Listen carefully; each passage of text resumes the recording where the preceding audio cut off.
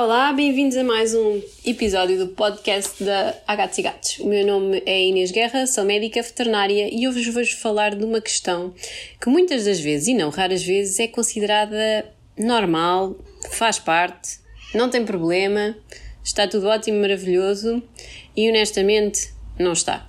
Que é o facto de sermos arranhados, sermos mordidos, sermos atacados pelos nossos gatos. Existe uma certa, eu diria, um relativizar desta questão e um assumir que isto faz parte. Pronto, os gatos são assim, os gatos mordem, os gatos são instáveis, os gatos algum dia nos vão dar uma trinca. Pronto.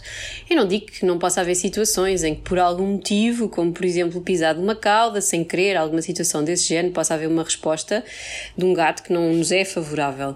Agora, aquilo que nós devemos ter em mente é que isto não faz parte. E portanto, se vocês agora estão a pensar, ups, mas o meu gato morde-me, ora disse um dia não, ora 2 vezes por semana, ora quando estou deitada, ora quando estou no sofá, ora quando vou passar no corredor e que me ataca as pernas, e já faz isto há algum tempo, aquilo que eu vos posso dizer é que desde já devem procurar ajuda. Porque se quando eles são pequenos é algo que é perfeitamente tolerável até pela dentição que eles têm, mais tarde torna-se um problema sério. E muitas das vezes, quando a nossa vida muda, quando a nossa família cresce, quando nasce um filho, de repente essa situação torna-se um problema. Se calhar quando éramos todos adultos em casa não havia esse problema, mas depois de repente temos um bebê que está a gatinhar, temos um filho que vai nascer e já começa a haver essa preocupação. E, portanto, o quanto antes, não esperem anos. Muitos gatos que vejo à consulta, realmente já existem estas situações há bastantes anos, já foram utilizadas várias estratégias que, na melhor das intenções, mas com o pior dos resultados, como, por exemplo, o bater, o dizer que não, o borrifar com água. Tudo isso está errado, tudo isso vai levar, muito possivelmente, ao agravamento do problema, ao quebrar de um vínculo emocional para com os vossos gatos.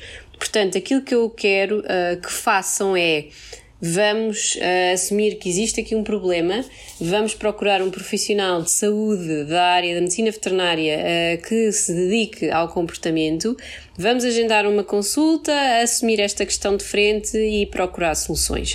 Porque elas existem e muitas vezes até com pequenas alterações nós conseguimos chegar a bom porto e é fundamental é que procurem essa ajuda e não propriamente depois numa situação em que houve um ataque mais grave ou sério ou que houve uma criança que ficou ferida e depois aquilo que acontece é que ligam em desespero a dizer que a consulta tem que ser provavelmente, ou na melhor das hipóteses, para ontem porque é uma urgência. Estas situações muitas vezes são situações que duram meses, duram anos, até se procurar ajuda e depois a ajuda procura-se essa ajuda quando estamos numa situação limite. É muito mais fácil chegar a bom porto em situações que são recentes do que em situações que já são praticamente uma rotina e que são perpetuadas já há muito tempo. Portanto, sem medos, existem vários profissionais no nosso país que se dedicam a esta área, a procurar ajuda, agendar uma consulta de comportamento felino, elas existem, está bem? E nós temos esta ferramenta ao nosso dispor e se podemos trabalhar numa solução de algo que se calhar hoje não é um problema, mas que amanhã ou depois possa vir a ser, façam-no quanto antes.